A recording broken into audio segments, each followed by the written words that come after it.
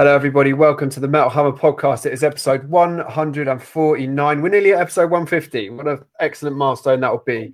Hope you're all doing all right out there in what has been a very heavy week for the metal industry, no doubt about it. And we will be getting into that in a moment. I am Merl from Metal Hammer. Hi, everybody. Thanks for joining us. I'm joined today by Metal Hammer Deputy Editor Eleanor Goodman. Hello, Elle. Hello, Merl. Hello, Jonathan. Hello. And hello, Jonathan, who is the reviews editor of Metal Hammer. So we can introduce this any way we want. It's fine. There is a brand new issue of Metal Hammer out right now. This podcast is coming out to you a little bit later than usual because we obviously had a lot to talk about, and it's been a very busy week at Metal Hammer Towers this week. So there is a new issue of Metal Hammer out right now. It is our huge and very emotional tribute to the one and only Alexi Laiho, the icon of Children of Bodom fame, who passed away very suddenly at the age of just 41 years old at the end of last year. So we gathered a ton of amazing names, some of Alexi's closest friends, his loved ones, his former bandmates, his colleagues, his peers, some amazing names from around the industry to pay tribute to Alexi, to his life and his career, and give us some insight into the person he was. It's a really great list of names here. We've got the likes of Kerry King from Slayer. We've got members of Mastodon, Nightwish, Dimmu Borgir, Gwar. We've got Zakk Wylde in here. It's a really heartfelt and earnest tribute, and we hope that we've been able to do Alexi justice. You can pick this up in copies in shops around the UK right now, or you can get it delivered straight to your door from tinyurl.com/gethammer. That's tinyurl.com/gethammer. I should add, there's loads of other great features in there as well. We've got a big feature on 1986 and the year that thrash smashed the world. We've got a great new interview with the likes of Architects, Wardruna. Great new feature with Epica. We've got a great interview with Divide and Dissolve, who are the drone duo fighting white supremacy that we talked about on the podcast a couple of weeks back. We've got a big piece on Tribulation. There's stuff with Alice Cooper in here. Creator, A.A. Williams, Perturbator. It is absolutely stacked and it's out right now. And as I say, it's all dedicated to the one and only Alexi Laiho. tinyurl.com/gethammer is the place to go if you want it delivered. Obviously, we're going to cover the big breaking news this week. You can't really move for it. And it's been, I know, a very difficult situation for everybody involved in metal to see this all roll out. And if for some reason you've completely missed what's been going on with Marilyn Manson and Evan Rachel Wood, I'm going to run all through it now just to kind of bring us up to date on where we are. So earlier this week, actress Evan Rachel Wood publicly accused Marilyn Manson of abusing her during their relationship in the late 2000s. It's been known for some time that Evan Rachel Wood had previously stated that she was abused by a partner during a relationship that began when she was 18. And on Monday, she named Manson as that person. I'm actually going to read her statement here in full in case anyone hasn't heard it, but I should probably flag a trigger warning here because it is talking about abuse and some quite difficult things. So Evan Rachel Wood put this statement out on Monday, and it ran as follows. The name of my abuser is Brian Warner, also known to the world as Marilyn Manson. He started grooming me when I was a teenager and horrifically abused me for years. I was brainwashed and manipulated into submission. I am done living in fear of retaliation, slander, or blackmail. I am here to expose this dangerous man and call out the many industries that have enabled him before he ruins any more lives. I stand with the many victims who will no longer be silent. So that statement came out on Monday. And then soon after that, several other women have also shared similar allegations against Manson. You can find all those online as well, although I would warn you again that they do contain quite distressing and disturbing accounts of abuse. And since this has all happened, Manson has now been dropped by his US label Loma Vista. US Senator Susan Rubio has even called for a full FBI investigation into Manson. And we've also seen statements from people that have worked with him. We've seen Wes Borland from Limp Bizkit putting out a statement that supported Rachel Wood's accusations as well. Wes Borland was, of course, in Manson's band for a brief time. Marilyn Manson has put out a statement denying all allegations. So this is all very overwhelming stuff. I appreciate this is not easy reading or an easy thing for everyone to digest. I know that everyone that listens to this podcast and reads the magazine will know that we did actually attempt to engage with Manson over the subject of his relationship with Evan Rachel Wood in our issue that was on sale in November. This whole kind of thing goes back to April 2019, when Evan Rachel Wood appeared in front of the California Senate Public Safety Committee in support of the Phoenix Act, which is a proposed law that called for an extension of the statute of limitations on domestic violence crimes from 3 to 10 years. In her appearance there, she gave detailed accounts of abuse she had suffered at the hands of an unnamed partner she met when she was 18 years old. And last year, some online outlets had linked that timeline to her relationship with Manson.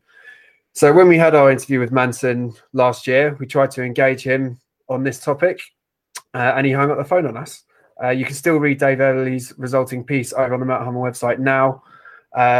But thanks to Evan Rachel Wood's statement this week, this situation is all now fully out there and in the open. And as I said, I appreciate it's very difficult reading for everyone. It's horrifying stuff, some of the stuff we're reading about right now. And we're going to keep following this story on Metal Hammer and Louder. And our teams are working on a number of things right now to try and cover this, but also to try and digest and engage in the wider implications of everything that's been revealed this week, because this whole thing isn't just about Manson. It's not just about the actual accounts that we're reading. It's also about some of the reactions we've seen to it from members of the online metal community, some quite disappointing and at times alarming responses from people. And we're going to be running a little something that's going to be delving into that and kind of dissecting that whole issue as well. So not an easy thing for everyone to be having to deal with this week. We appreciate that. And as I say, we'll be doing a lot more on this as the story kind of rolls out in the weeks and months ahead. It's really difficult to kind of read and see that stuff that's all online. And I think if you are finding it overwhelming or triggering in any way, then remember to speak out and tell somebody and seek help. That's a really, really good point as well. So yeah, we're going to move on from this for now. But as I say, there will be a lot more to be said on this whole situation when all is said and done. I'm certain about that. System of a Down Serj Tankian has released some song ideas from the band's cancelled records on a new EP titled Elasticity. Serj actually released the title track of that record's upcoming record this week. He told Spin, originally I had these songs in mind for a System record if we were to end up doing a System record. Obviously, we know that never happened now. But he added, as we cannot really see eye to eye on how to go forward with that, I decided to finish them off myself and release them as an EP. So we've got kind of almost like System demo tracks being polished up and turned into a Serj Tankian EP here. Did we listen to the Elasticity title track? What do you reckon of it? I did. I really enjoyed it. It's got that like irreverence and it does sound elastic. It kind of bounces around and it's cool. But I think it's like with the other two tracks that released, what were they called? Protect the Land and remember the other one? Genocidal Humanoids. Yeah. I liked both those songs, but I know the reaction was very mixed. I think there is something for me slightly missing from this song, and it's the sort of Darren Malakian influence and the kind of metal crunchy bit of it. And I just kind of feel like Serj does really cool songs and has loads of wild ideas. And Darren, obviously, those songs were written for his band and they have that kind of the metal side of things. And I just really want them to put them together. And I like this track and I like the other two tracks, but I just feel like the sum of their parts is more fun and interesting and metal and cool. So I'm happy to have, 3 tracks that I didn't know I'd have 6 months ago or something by people from System of a Down. But yeah, I just wish they could patch up the differences at the end of the day, do it together.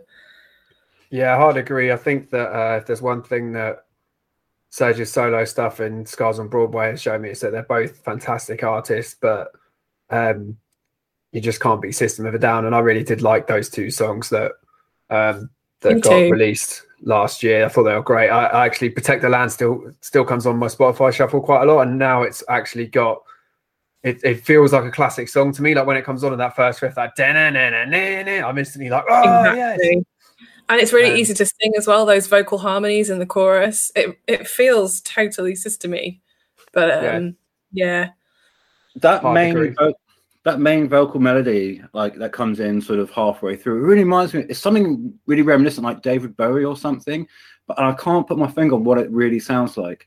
But yeah, but the opening vocals, they're kind of a bit weird. I know it's what System of a Down do, but it sounds like a bit like that old 50s song, like What's the Word, mixed in with Vic Reeves doing Big Night Out.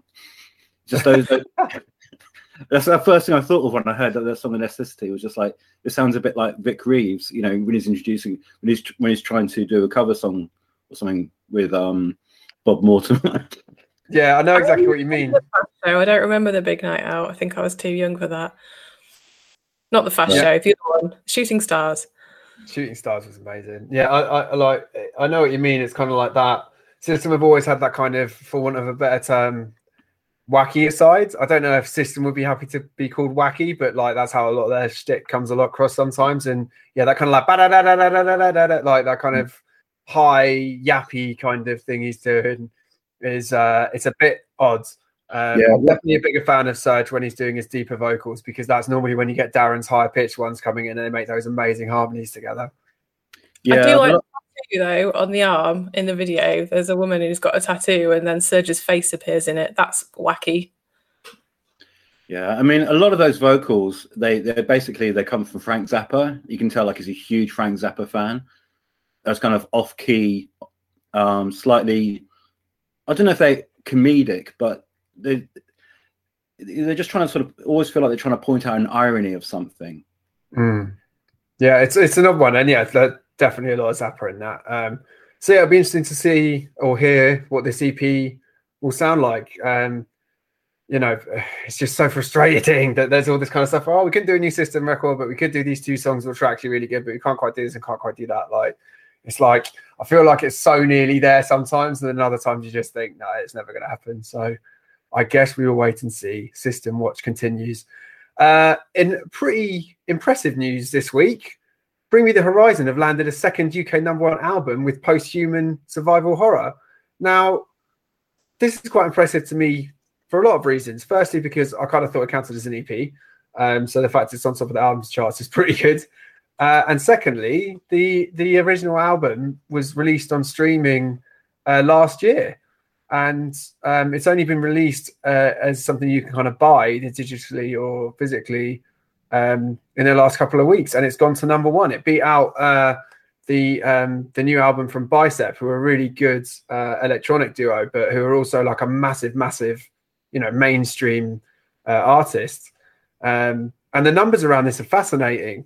When the EP was originally released digitally in October, it debuted at #5, so it still had a really solid debut there. But now, having been released on CD, vinyl, and cassette, it's outsold everything else in the charts this week. And in fact, 92% of Bring Me the Horizon's EP sales this week were all physical purchases. So this is an amazing indication of where current mainstream alternative artists are still able to make a significant impact through physical. I mean, and not just that, but of an album that's already been out for months. It's just really impressive. Such a good EP, though. Such a good EP. And yeah, it just shows people's appetite to have something physical. Like, for ages, I just didn't have a record player because I was like, I don't want to have to collect something else. It takes up space in my house because my house is tiny and I rent, and then I'll have to move the records. And then I just gave in and got one. And now I really like it. And now I want to buy everything. And it is really nice. Like, it is nice just to sit down with the record and open it and touch it and look at it and be like, oh, this is my record, and play it. It's more like, you know, what it used to be like. And obviously I love streaming and mostly listen to music through that, but it makes it feel like an event or an occasion. And yeah, what an EP. Such a great EP. I've honestly had days where I've just looped that over and over. No, it's not to everybody's tastes, but it totally just hits my sweet spot. Yeah, I've got to say, actually, when we first reviewed it, I remember thinking, yeah, this is really, really good. And then I just never listened to it again. And I've had it on a few times since, like it's come on shuffles and things like that. And there's a good few tracks on there that feel like real big, like kind of like what I was saying about those System songs. Like when they come on that, they really grab you and they feel like hallmark Bring Me the Horizon songs already. Yeah, it's there are so many collaborations as well. I know we talked about this, but I just love the record. Having Kingslayer with Baby Metal and Nova Twins on there and everyone else who was on there. It's just cool. It's like, more of that, please. Yeah, it's good, and it's exciting to see an alternative band still making an impact like that. I kind of, my brain kind of malfunctioned a bit when I first saw the headline saying they got a #1, because I was like, did I just make up listening to this album months ago? Like, is this a surprise one? What's going on? I don't understand. Time doesn't mean anything anymore. I know time is meaningless, but yeah, fair fucks to Bring Me the Horizon. Well done, those lads. In probably unfortunate but inevitable news, Nightwish have postponed their planned European tour again. New dates are now over at metalhammer.com if you want to check those out. I'm sure we'll get to them eventually. Just hang tight and these tours will happen. It's just going to take a while longer, but we're getting a lot of good news about vaccines and such like at the moment, aren't we? So I'm starting to feel PMA about the future when it comes to this kind of thing. But yeah, if you got tickets for that, you might want to check over on metalhammer.com for all the new list of Nightwish dates. Right, it's a big week for metal again. I wanted to say something else. I'm going to talk over the top of you. Sorry, Merlin. Oh, sorry, were you waving at me? I was waving at you. Oh, you were waving. Did you think I was having a stretch? No, you were behind the. I've got my plan up in front of me, and Elle was behind it, waving away, and I didn't see you. I'm so sorry. Go on. I thought maybe you were having a stretch. Very, very quickly. It is Tinnitus Week this week, which is the annual awareness week to raise awareness for tinnitus. So obviously, probably know, but tinnitus is when you have continuous sounds in your ears. It might be a ringing or a whooshing, and it can commonly be caused by noise damage. So obviously, lots of us going to gigs have had run-ins with tinnitus. I've had it since I was 16 and had it a little bit in the beginning, and then it got a bit worse over time. But thankfully, I'm able to manage it okay. And I've written a little bit about that over on metalhammer.com and loudersound.com. So go and check that out. And people are also telling their own stories of tinnitus online this week for Tinnitus Week.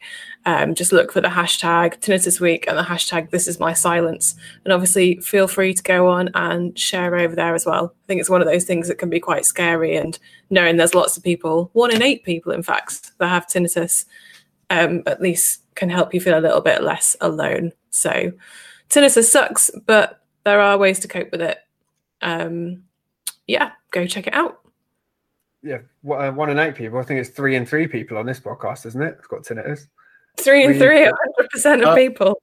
I've had it on and off. I had it once for 3 weeks really badly after a Beverast show in Oslo. But I also had the flu, and it's still one of the loudest gigs I've ever seen. And I felt like my ears were ringing really loudly, and I felt like I was underwater for 3 weeks.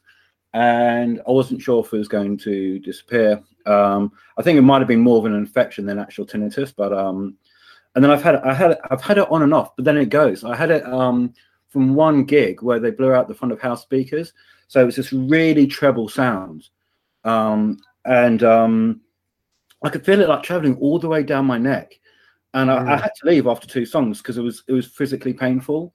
The story is so distressing. Well, but I would always say you can leave if you're in a situation where you're just like freaked the fuck out. You can just leave. Yeah, but here's the thing as well: is that even if you think you might be generally immune to it, sometimes it's just a certain frequency will hit you, and it can cause damage. And I actually thought I had it permanently after that, but it seems to have gone. And occasionally it comes back for brief periods, but yeah, if something, for me, it's like if something's really trebly, that can really trigger it or cause it. Yeah, it's something that thankfully has been thought about a lot more. I mean, we did quite a large thing on the podcast about it a couple of years back. But yeah, I've got it as well, and it fucking sucks. But as Al said, if you do have it or you're starting to experiencing it for the first time, can suck. But if you don't happen to have it, protect your ears when gigs start again, because trust me, you don't want it. Just get earplugs. And even sometimes people say they're expensive. You can get them fairly cheaply. And if you get custom ones, you're looking at between sort of 100 and 150 pounds. And I always think, like, I would just throw all of my money if there was a cure. Like, I would just say, take all my money and cure me. So paying 100 to 150 quid straight up to get custom ones is well worth it. Yeah, hard agree. Look after your ears, friends. And when you listen to these next albums we're about to start talking about, do them at a slightly lower volume than you may have planned. Literally about to launch into now. Crack these albums loud. No, we got some really great albums for albums of the week this week. It is a packed release schedule in the world of metal, and I think we should start with this band that Jonathan first put on our radar. I think maybe like last year you were first talking about this band, Jonathan. Every so often a band comes along where Jonathan will turn around and kind of say, this is going to be the band in the underground that everyone's talking this year, and he's pretty much got 100% records on this shit so far. So we're backing it. We're going to talk about the new album from the ruins of Beverast. It's called the Thule Grimoires. Yeah, right? Please explain what that means. Well, you know what a grimoire is. It's kind of a book. I'm sure like the Thule is like, it's an occult term. I'm sure it was kind of used by people like the Golden Dawn. Aleister Crowley's old sect from the early 20th century. I don't really know the ins and outs of their occult beliefs, but you can tell that they're really potent and profound.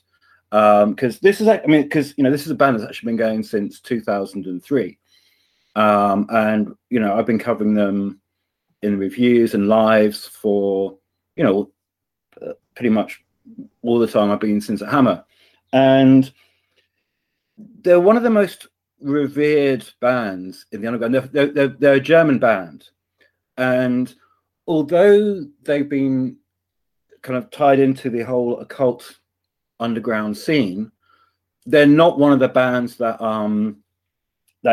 call their gigs rituals or have shrines on stage or burn incense or anything like that. There's something quite blue collar about them, but it's the front man is called Alexander von Meilenwald, and it's his baby. And if you see them live, they have this intensity that you really can't fake. It really brings something other into the open, but it's kind of muscular in the same way that Maguire is. Like if you see Maguire live as well, they have this presence that they bring forward on stage, even behind the masks, that other bands just don't have. It's just something they've got, and then and it comes through, belief, intensity, and this band has it. So at the same time, they're quite progressive in a way as well. I mean, they started off in a very kind of death metal-y vein, but the albums have got more and more expansive as time goes on, and so the latest one, the Thule Grimoires, like its predecessor, Exuvia, it's not super heavy in the way that you expect a death metal or black metal band to be. It's just got atmosphere. You can really sense it's exploring something with every fiber of its being, and it's just so even though they're not typically heavy anymore, even though like the last couple of songs they've got that old kind of death black vibe to it, but it's still kind of almost at a leisurely pace. It's so engulfing and it's so immersive, and you can tell so much that this man has like such a vast vision that he's exploring. And there's also, I love bands like them where, and you get this in bands like Watain and Akok as well, where there's a sense of almost humility to it, to a higher force, and that gives it much more expansive dynamics. And this is quite a long album as well. It's I think it's over an hour long, so it really gives you time to really just lose yourself in the world that it creates. And every underground fan I know, even though they're not heavy anymore in quite the same way, they love them just as much because they understand that sort of purity of intent, and that will take you wherever it needs to go.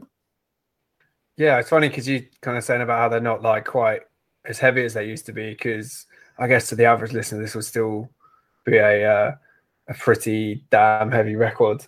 But yeah, I thought this album was really interesting. I thought there's a lot about kind of like driving blackened imperious vibe on there that you see quite a lot of in the scene now. But there's loads of little interesting little meanders and sidesteps.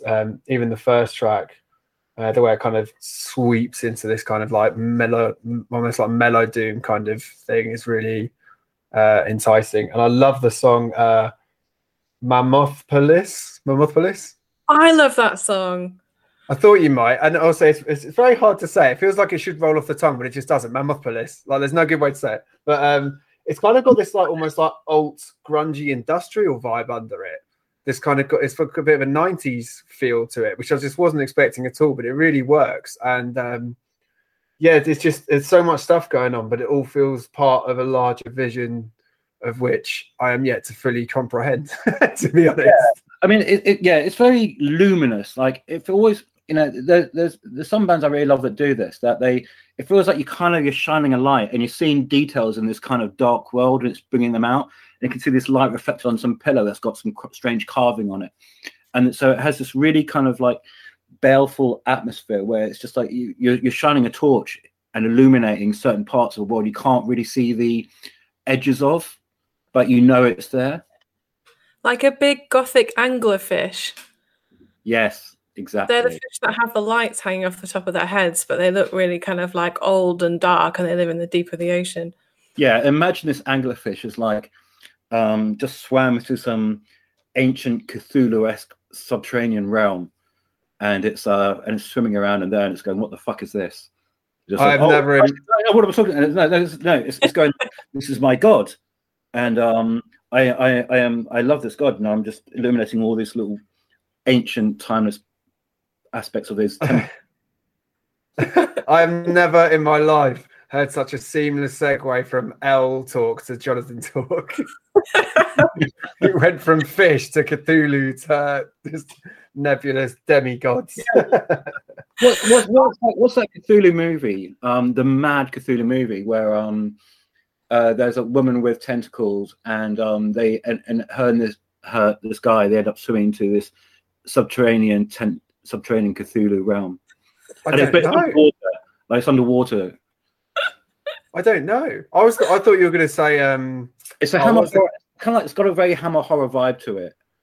No, I haven't seen that. I thought you were going to talk about the Kirsten Stewart film. I think it might just be called Underwater. Yeah, no. So there's lots of tales of like underwater Cthulhu dwellings, portal. Yeah. Well, this has got some of that as well. It says it continues the sonorous wandering across an ecumenical. Wait, I have to start again. It says it continues the sonorous wandering across an ecumenical spheres that form up and embattle for the ever-raging war against poisonous and verminous trespassers of human origin. Which doesn't make any sense, really. Pretty wad. I mean, it made me laugh. Just the like heavy metal press releases never cease to be entertaining. Like even the opening line, it's like the Thule Grimoires are the ruins of Beverast's sixth spawn in full length. They should. I think Metal English needs to be a language in and of itself. It should be recognised as a language in and of itself. Definitely. Yeah, but there's also, you can hear like elements as well in it of not quite as fraught, but of Shamash and of and Behemoth, especially that songs where he's like singing to a higher being. And pledging fealty to a higher being. It doesn't have quite the sort of heaviness of it. It's much more kind of its own, slightly more leisurely pace than Behemoth and Shamash, but it's definitely got a bit of that vibe in it as well.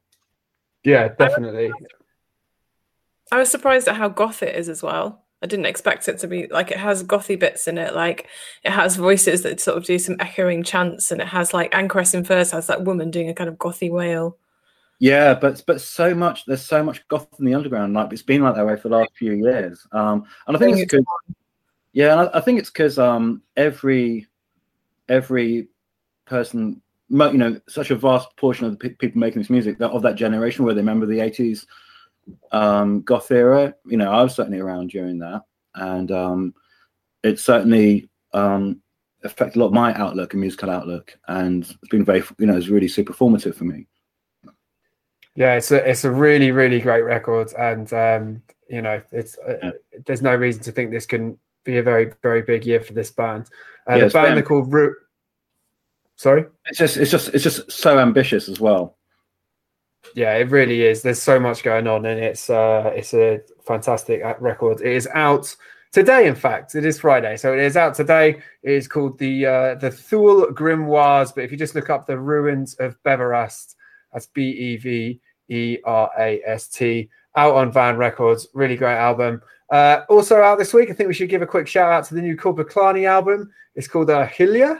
I think that's how you pronounce it. I'm so sorry for butchering all these pronunciations today. Yes.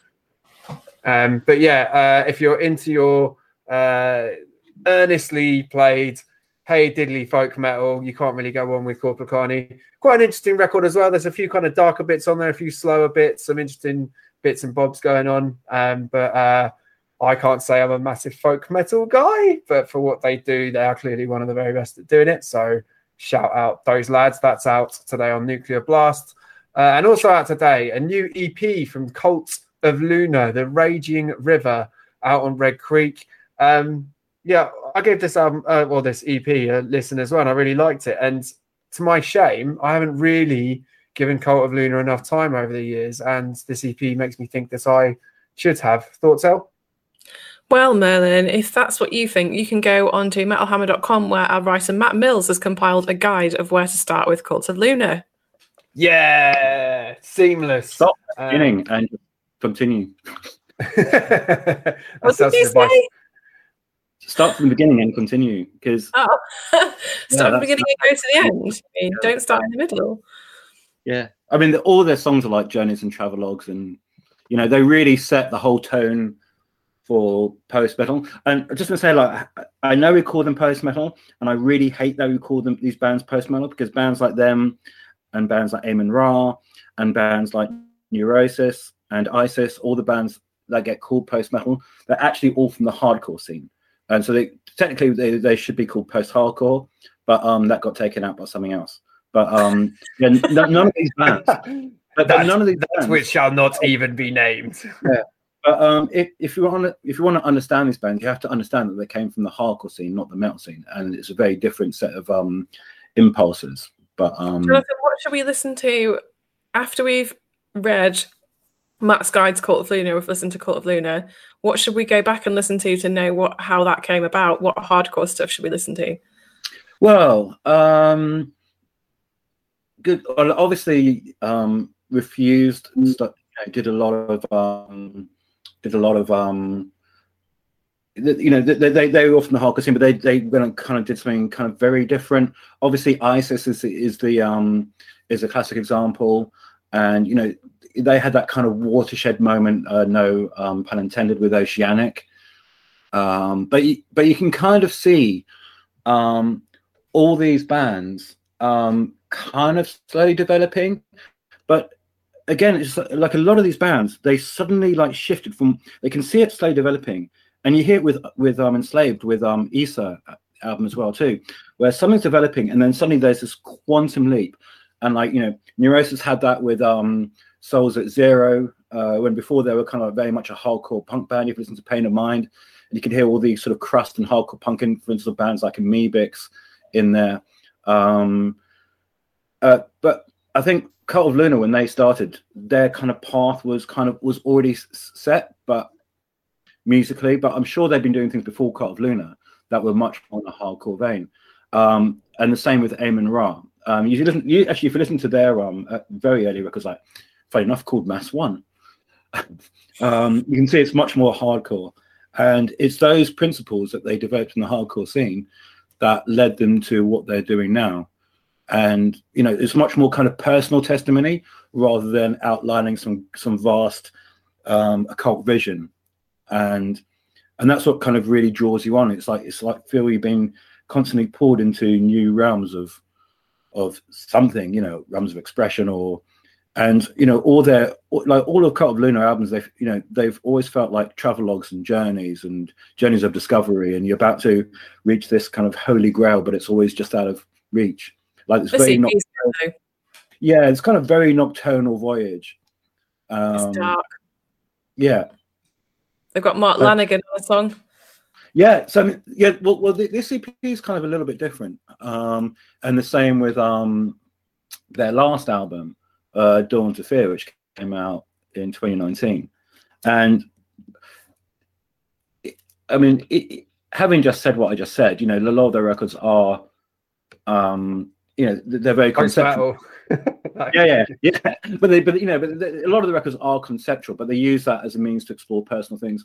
So obviously, Vertical with a K was kind of loosely based on Metropolis, the same as the same film that's influenced Imperial Triumphant, and so with A Dawn to Fear, there wasn't. It was just more personal. So it didn't have the grandeur, maybe like some of the grandeur of other albums, but it had songs in it that had a really emotional pull to them. And I really get that on the opening track, Three Bridges, on the new EP. It's just so beautiful.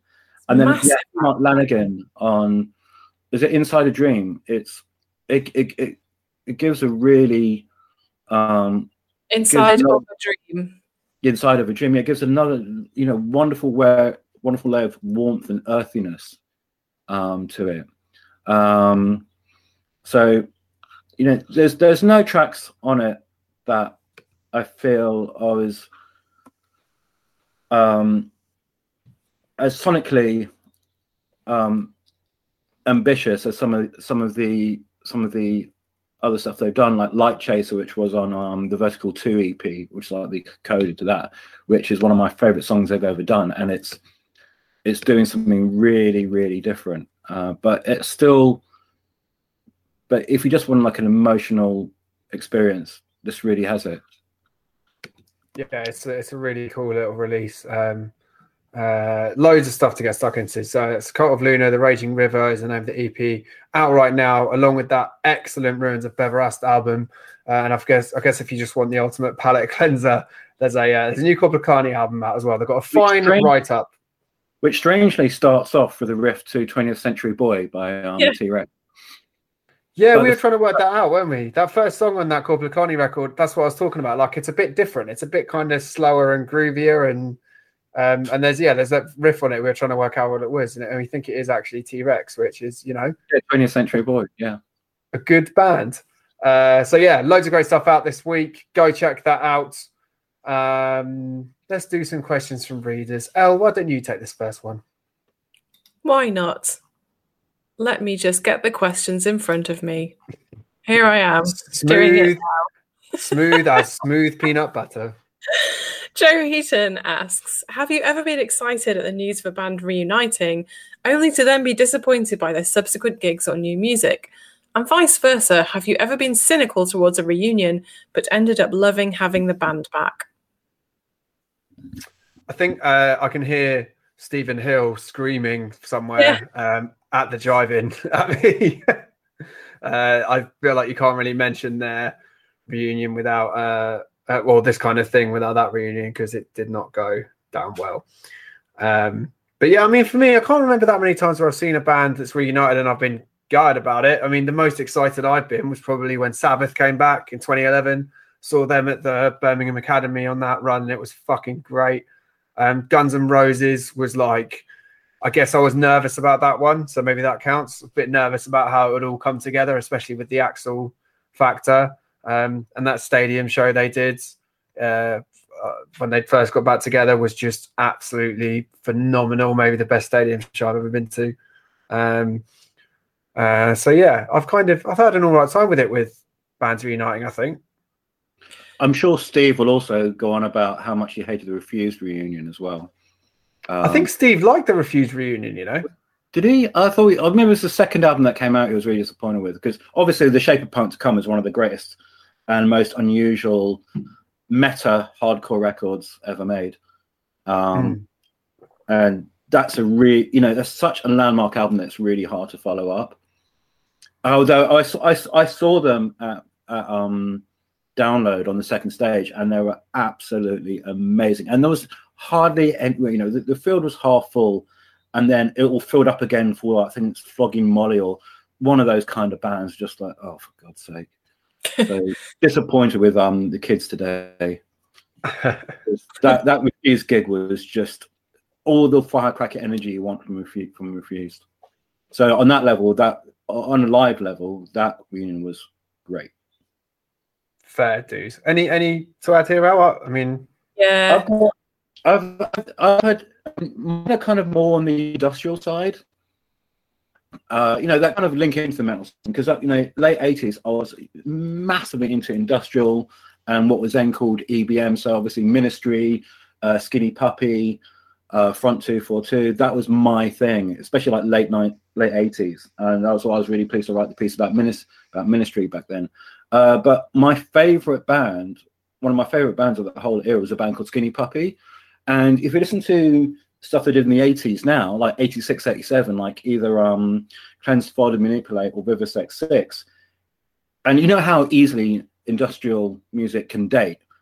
This is so futuristic, so of its own that it feels like it could have been. If it was made yesterday, it would be just every bit as mind blowing as it was back then. It's never lost its kind of thrill, and then they disappeared and they came back with an album called The Greater Wrong of the Right. Unfortunately, one of their main songwriters, Dwayne Gottel, died, and I was so obsessed with this band. And when that came out, that record was so bad, I was literally almost on the verge of tears on how bad it was. Just had lost all the intensity. Like they used to sing, a lot of the themes were about, they were heavily anti-vivisection, hence that album Vivisex 6. And they used a lot of kind of cut up technique. That they just lost all the, and it was so innovative, and they just lost all of that. And so that was really sad. Even though the live gigs were great when they played the old stuff, and technically Ministry sort of disappeared. He said they were going to not record any albums back in a few years back, and when they came back with Americant, the album wasn't great. I don't know how you call it, but I'm just going to leave it at that. But the live shows was absolutely amazing, and I'd lost kind of faith with Ministry. It was just kind of like fiddling while Rome burns. But that gig, the last gig they played, was just one of my favorite gigs of the entire year. So that was actually a really good comeback. Fair dues. Yeah, I remember you talking about that. What about you, Al? Well, yeah, I was obsessed with Vex Red, the band from the early 2000s, the new metal band that I think were produced by Ross Robinson. And there was a big push on them in like the metal press or the rock press. And then I went to see them when they reunited at Islington Academy a couple of years ago, and it just was a real letdown for me. They did kind of newer songs and not all of the hits. It didn't feel like there was any chemistry there. I just felt like really let down by it. And I think since then they actually have played some gigs where they played the record in full, and maybe they were better gigs to go to. But yeah, I was just a little bit sad about that because it was a little bit of my childhood. And yeah, Guns N' Roses, same as you. I was like a little bit like, what's it going to be like? And then it was amazing. Such a good gig. Soundgarden coming back was good too with King Animal. That was a nice reunion. Yeah, that's a good point. That was a really good reunion, actually. I'm just saying nice reunions now. Well, good. Sometimes in this world we need niceness. I love this next question because I was hoping for an excuse to wang on about these. Kimberly Burrows says, which is your favourite of the Batman death metal covers? So this is a bit of me. This is a run of DC Comics death metal series. They've had like Dark Knight's metal series, and this is kind of like an even more extreme version of that. And DC Comics have basically teamed up with a ton of metal bands for a series of really cool limited edition covers. Megadeth, Lacuna Coil, Sepultura. Have you seen the Opeth one? The Opeth one's amazing. I'm not a massive Opeth guy, but it's so good. But for me, the best one by a mile is Ghost. And I don't know how I need to get hold of this thing. I don't know where it's going to be on sale, but I need it framed on my wall because it is just so good. It's Papa 4 with the Batman Who Laughs, and it's just like, it's epic. Epic. I love it. I don't know if you guys have seen these things, but yeah. I really like the, like, compositionally, even though it's a band I like the least, my favorite one is Dream Theater, because it just looks so gothic, and there's kind of like this, looks like it's coming out of this necropolis. And the band look a lot meaner than they actually are. I really love the Ghost one, because it's kind of got a little bit of the EC Comics feel to it, like the old horror comics from the sort of 50s and 60s. And it reminds me of that really jagged style really reminds me of a few artists that comic artists I used to love back in the 90s as well too. So it's got kind of a retro feel to it without looking like it's deliberately trying to be a retro feel. Yeah, so, I think it's that's exactly it. It's definitely got that kind of vibe, which kind of sums up Ghost. Yeah, really. And it's weird. It's like the death metal Batman. He just looks like Judge Death. Yeah, the Batman Who Laughs. He's an alternate universe, obviously in numerous comic worlds. There's many different parallel universes, and he's like a parallel version of Bruce Wayne, and he's one of the cooler, more recent Batman villains to have been introduced. He's fucking awesome. But yes, he does basically look like Judge Death. You're right. I never thought of that. Actually, he also looks like in the last Lord of the Rings movie when they turn up at the Mouth of Sauron. Yeah, that guy. I just thought that guy looked absolutely amazing. Yeah, that's only in the extended edition, I think, isn't it? Yeah, no. I once watched it on Netflix or whatever service it was on. Waiting for him to turn up, and then I realized that it was an extended edition. So that was like basically 3 hours that I wasted waiting. I thought you were about to tell us that you once watched it on acid and it was going to be amazing. I might try. No. Do not approve of watching. I'm not going to go there. Don't approve of watching any 3 hour Middle Earth film on acid or anything else. Right. Let's do another question. Do you want to read the next one? Ask you which ones I like then. Fine. Well, you seem to just go quiet, Al, so I thought maybe you weren't bothered, to be honest. I like the Ghost one as well. So there. Great. Good to know. Yeah. Good to know. There were these artists that I used to really like called Munoz and Sampaio, and they used to do these comics based in New York, even though they'd never been there. And so it was this weird sort of like proto Sin City comic. And the Ghost one really reminds me of that style of artwork. Yeah, that's cool. There's a guy called J.M. DeMatteis, who's used to do a lot of like DC comic stuff, and he started copying that style as well too. So it's just a style I've seen in a lot of comics back in the day. I'm going to have to opt out the next question because I haven't thought of an answer. I'm sorry. All right, I'll ask. Fine. Go on. This is from Christopher Fletcher, and he asks, what is your favorite album by a band that isn't typically considered one of the big hitters? Tortured by Cannibal Corpse is one of his favorites, for example. So what are ours? A fine question. So I had a few that came to mind. Dance of Death by Maiden was one that came to mind quite quickly. I feel like I think everyone knows that Brave New World is a classic, and the Book of Souls obviously got rave reviews. So did Final Frontier.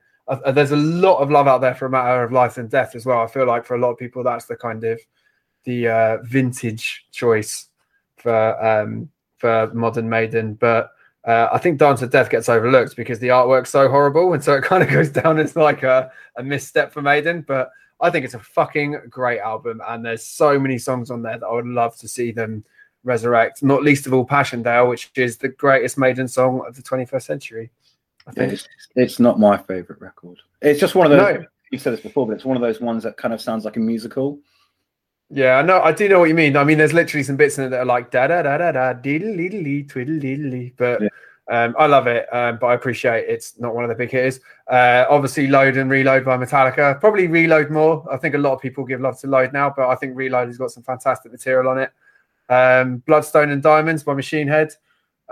We've said this on the podcast before, but I think it's probably safe to say that if they'd released Bloodstone and Diamonds straight after the Blackening, I think their situation and trajectory would have gone a little bit differently, because it is a fantastic album and it just seems to have almost been forgotten about now. I don't know why it's not celebrated more. And then I was thinking of In Flames, and I love the Sounds of a Playground Fading album. not really considered part of their classic run, but there's loads of great stuff on that record. And it was just probably the last point where I liked what In Flames were doing. So there. Didn't think of anything in that little space, though? I have thought of some. Fear Factory, I love Digimortal, but most people would choose Demanufacture. Digimortal. I like Digimortal. Yeah, I think it's underrated. If it's like, what's your favourite album by a band that isn't considered one of their big hitters, that's my favourite. Rammstein, obviously, I've talked about this at length. My favourite one is the self-titled one that came out. But a lot of people would say Mutter. We've had that conversation before, Merlin. Yeah, you're wrong. I would say, I mean, none of those albums I just mentioned are literally my favourites by those bands, but they are my favourites of them. That was why it was so hard to think of an answer. What's your favourite album by a band that isn't considered one of them? I have one really outlier opinion, and it's not my favourite because obviously Autumn Madness is one of the greatest metal records of all time. But I am one of the two people on the planet who likes Illid Divinum Insanus. I think we talked about this quite recently. 37% on Metal Archives. It's the one they went really industrial. But I think me and Dom, are the only two people, Dom Lawson are the only two people on the planet who really like that record.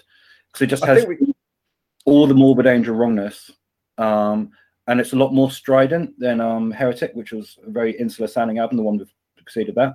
I do have one favourite album from non-metal side that is actually my favourite album of that artist. That is not one of the big hits, which is David Bowie and Young Americans. Like, I am very rare in that being my favourite Bowie record, and I love Bowie. Interesting. Yeah, I mean, there's quite a few. I mean, I read the question is if you took a band's non-big hitter albums, which is your favourite out of them? That's I read it in a different way, which is why I was racking my brains until blood poured out of my eyes. Language is fun. Young America is one of the great Sunday records. It's just great playing on Sunday. I love fucked up soul records. Yeah, fuck it, why not? Right, Saskia Kenyon Evans says, I'm looking at Trivium's latest tour with Fit for an Autopsy and a few others. I think those two others are Heaven Shall Burn and Tesseract, I believe. Yes. And two things that Saskia is wondering. With the gig being in November, do you think it's still likely to be cancelled?